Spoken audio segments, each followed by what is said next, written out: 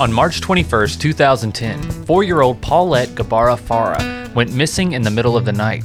Her nannies and family discovered her bed empty the next morning. The family and staff searched frantically but were not able to locate her, nor was there any indication that a break-in and subsequent kidnapping had occurred. Paulette had simply vanished. However, there is one big problem with that. Paulette had a motor and language disability, which inhibited her ability to move and walk on her own. So how did a disabled 4-year-old who needed help walking vanish out of her bed in the middle of the night? Well, the answer is, she didn't. I'm your host, Michael, and this is Strange and Unexplained.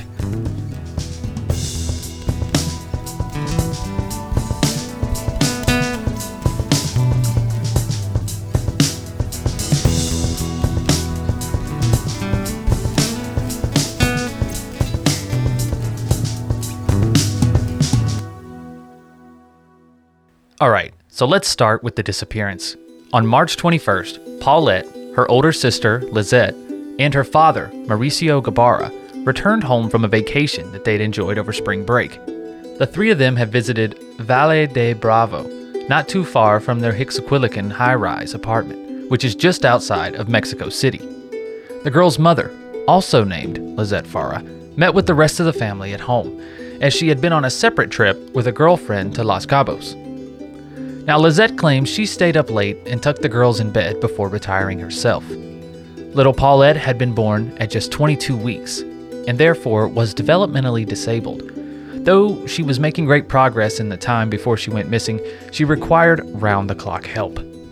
Now, both Lizette and Mauricio came from wealthy backgrounds, and were now both working as lawyers. The couple was pretty wealthy themselves. Enough so that they hired 2 nannies to help with Paulette throughout the day.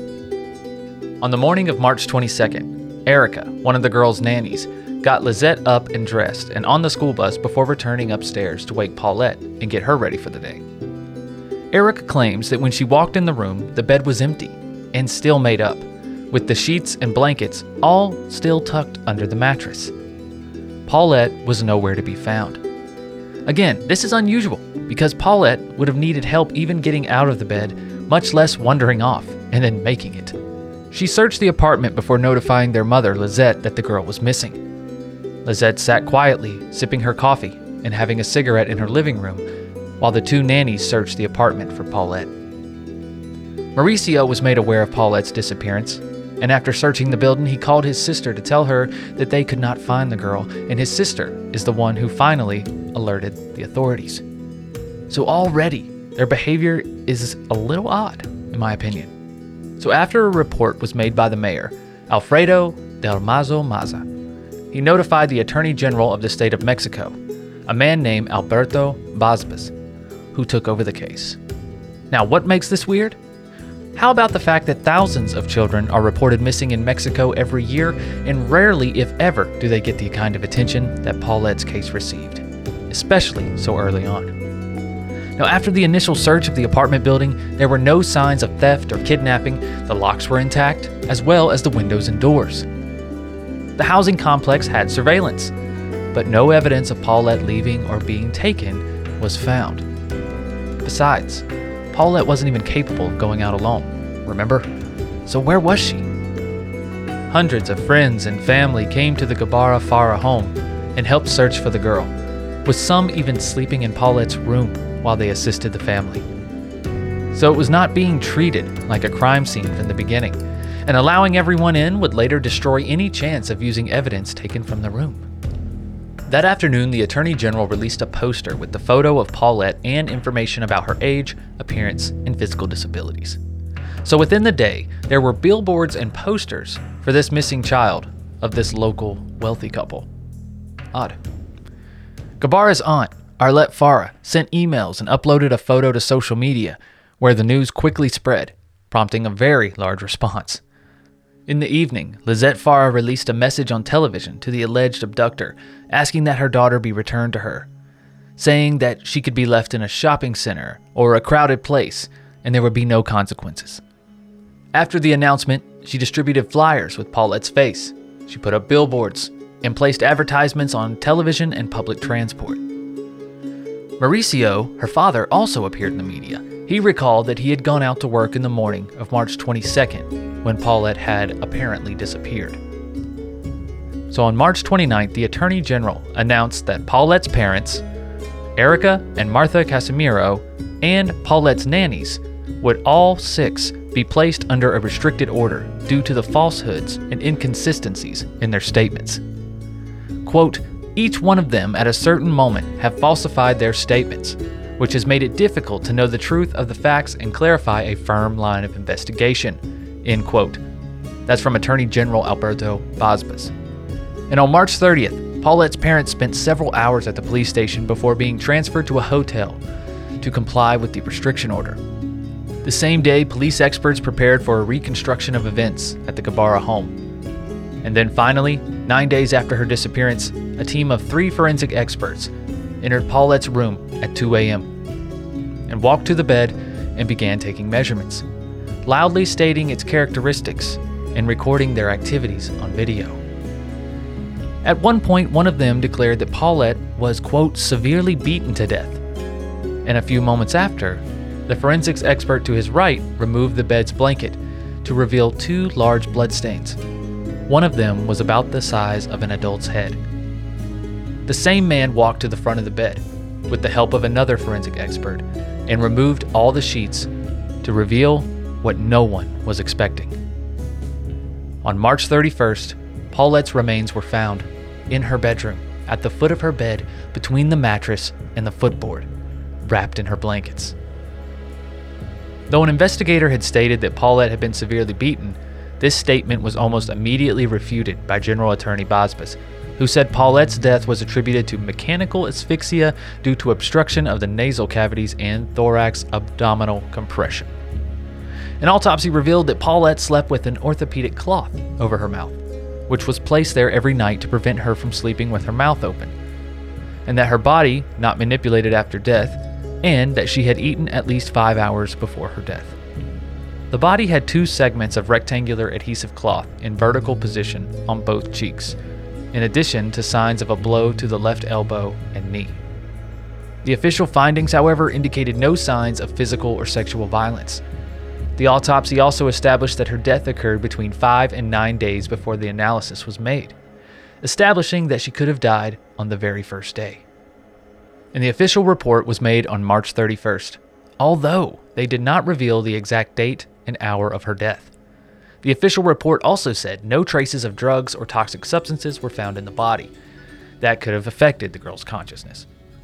The conclusion was that Paulette, quote, by her own means, moved on the bed and accidentally fell headlong into a space at the foot of the bed, where she died of asphyxiation and subsequently remained unnoticed for 9 days, while her family was sleeping in that room, may I remind you.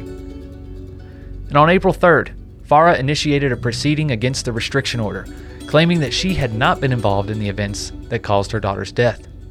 Specialists said that Farah suffered from personality disorders, and on April 4th, a judge granted freedom to Paulette's parents and the nannies. On April 5th, in separate interviews, Gabarra, Paulette's dad, and Farah, her mom, accused each other. Farah claimed that her husband blamed her for Paulette's death, whilst Gabarra claimed that the death could not have been a simple accident and that he could not completely trust his wife. On April 6th, Paulette's body was buried at the Panteón Francis de San Joaquin in Mexico. The funeral procession was headed by Farah without any member of the Gabarra family in attendance due to, quote, an agreement. And on April 7th, the Gabarra family denied Farah's request to see her other daughter, Lizette, who had stayed with her father's family since April 4th. And on May 10th, the Attorney General of the Federal District granted the custody of Paulette's sister to Farah, who brought a complaint against her husband demanding custody of the girl. And later that month, Basbas defended the investigation and conclusions of the case, and he resigned his position as Attorney General of the state of Mexico, saying that an Attorney General needs confidence to act effectively, and that he had lost his confidence due to the questioning of his actions in the investigation of the death of Paulette Gabarra Farah.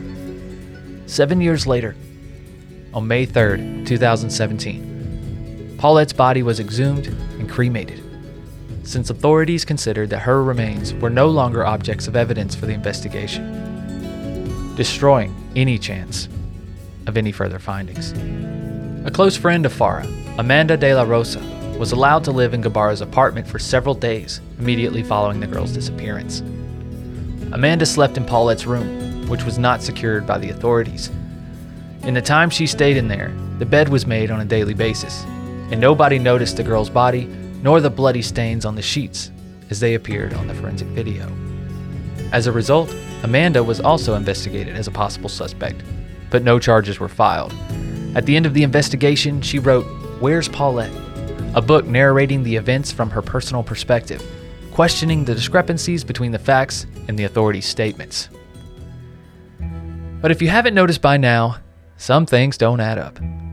Although the local authorities gave the video to the press as a document to prove how the body was found, there are several doubts about its authenticity. Most experts agree that it's a reenactment and not a real-time event, which may explain how one of the forensic experts could know that Paulette was beaten before any evidence was found. It would also explain the placement of the camera, the position of the forensics experts in the exact place to be able to show all the elements to the public without any obstruction. It has also been noted that none of those present seemed to show any surprise when discovering the body, and they even continue narrating the events with a mechanical voice, as if they were repeating a script. The time the video was recorded was very unusual as well. Such legal procedures are usually performed in the daytime.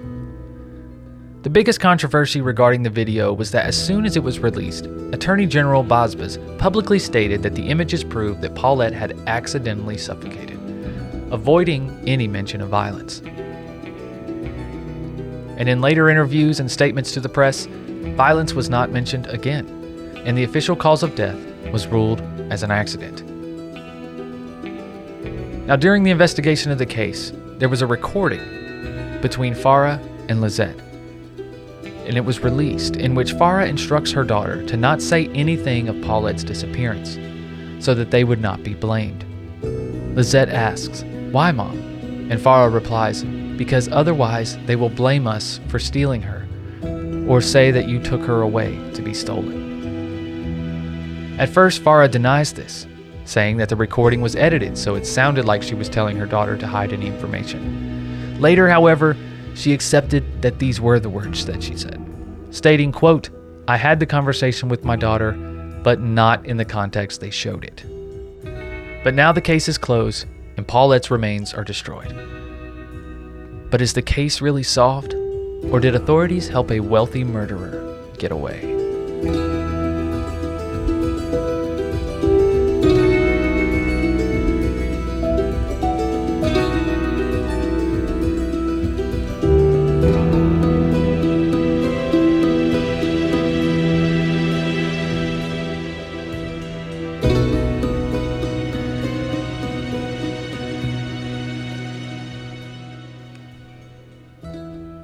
All right, guys, there you have it. The very strange case of Paulette Gabarra Farah. Well, I mean, in details. My wife Kristen is here again with me today. Mm-hmm. The details are strange. Yes. But what actually happened seems not clear, not crystal clear. It's foggy water, but I can still see what happened, I think. Yeah. This is so suspicious. You had a woman, right, who has a daughter, her oldest daughter, names her completely after herself, mm-hmm. right? Yeah, that's a little weird. That's that's a little bit, I mean, I would say it's a narcissistic thing to do, even though males do it all the time, right? But it's kind of weird. So not that strange, I guess. But then she has another daughter who is born at 22 weeks mm-hmm. gestation. She is, not fully formed and will need help for the rest of her life. Mm-hmm. That could propose a little bit of a motive, especially for a rich, successful lawyer, mm-hmm. A lawyer couple, rather, who could do a lot with their lives. They imagine how much income. I know they had 2 nannies to take care of her, okay? Yeah. But imagine how much income, how much instantly they would make if mm-hmm. they didn't need those nannies anymore. Yeah. People have heavily speculated that the moms motive was, if that's what happened. If that's what happened. Then that her motives were definitely the fact that she didn't want to take, there was even one article that said in an interview, the mom said, well, if something did happen to Paulette, well, at least I have another daughter. Or some shit like that. She was like, well. Oh, my. Yeah, it was a very concerning statement. Yeah, and she also had just come back from a vacation with her girlfriends, right? Where it was just her. I thought that was kind weird. of odd. You don't go on a vacation with the rest of your family? It's. I don't know. Maybe rich people do get to go on like separate. Oh, okay. Oh, let me take a I'm gonna go separate here. I don't know. I want to go back here. Okay, I don't fine. like going on vacations without the family, but. I know, right? What's the point? Right. What's the point? But this case, weird. The video too, and there's also a Netflix special. Mm-hmm. The video that we kept referring to in the show is obviously the investigation, the CSI Forensic crew video. or whatever, the forensic video that they took, and the Netflix doc. It's not a documentary. It's actually a reenactment, right? It's in Spanish with American subtitles, it's like or you can based choose on that. it. Yeah.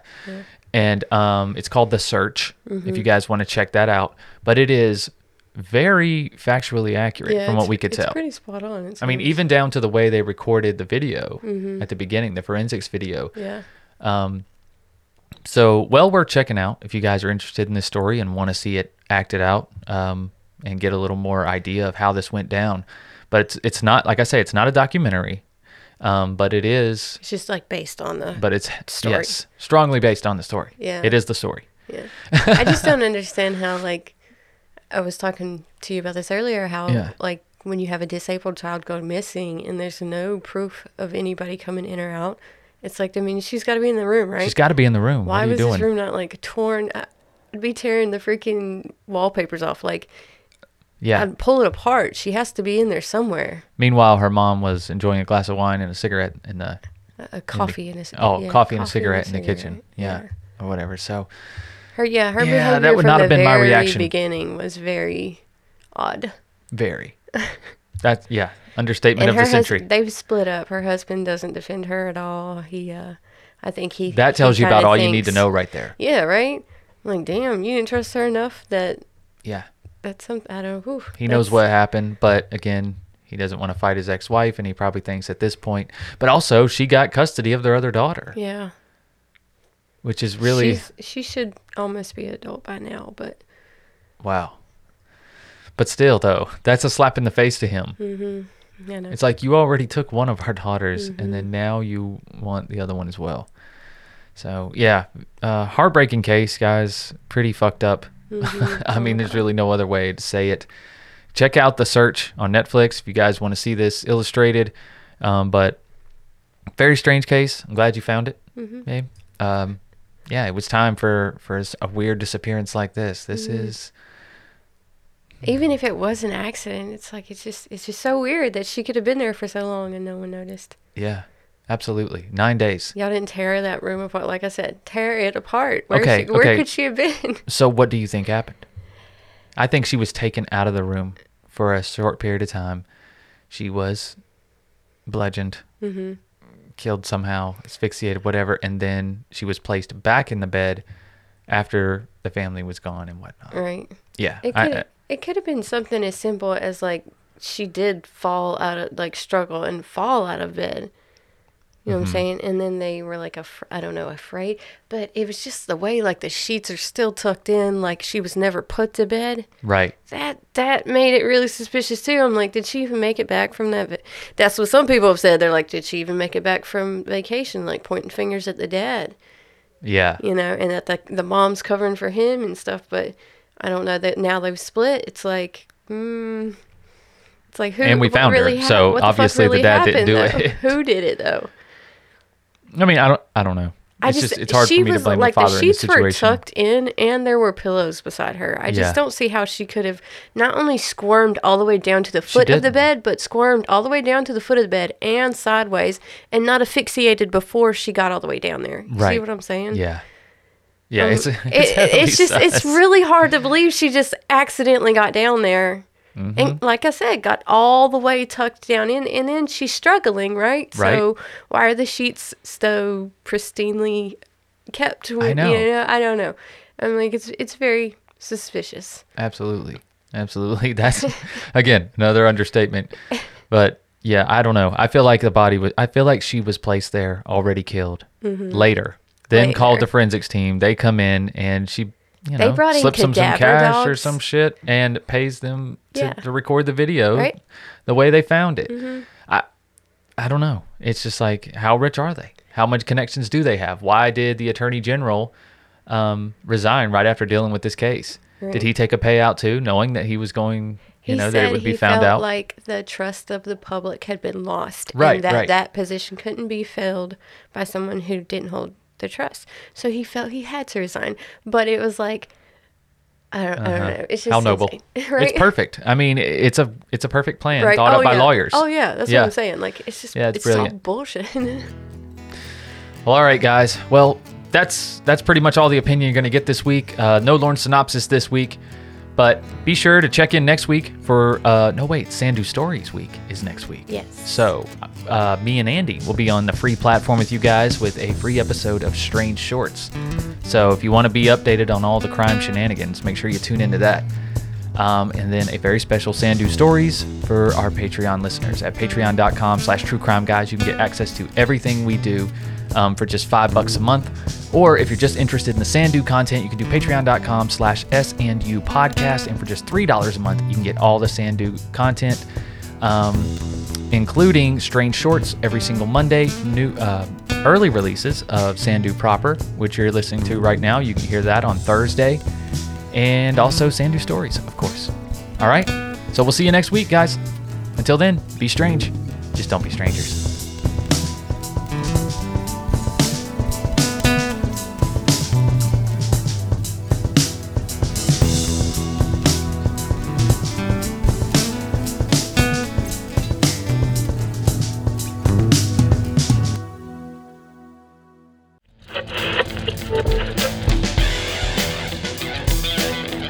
From the minds of true crime guys, come TCG Weekly. If you've enjoyed this episode, please feel free to check out all the other programs on the TCG network. Every Wednesday, a new episode of True Crime Guys proper, Strange and Unexplained on Mondays, and Full House Fantasy Football on Fridays to start your weekend. And if those aren't enough, head on over to our Patreon account, where you can have access to hundreds of hours of content, including older episodes and other Patreon exclusives like Strange Shorts, Sandu Stories, Higher Thoughts, and the 5-Minute Murder Show. But until next time, guys, keep creeping. Hey, how do you shut this thing off? Over?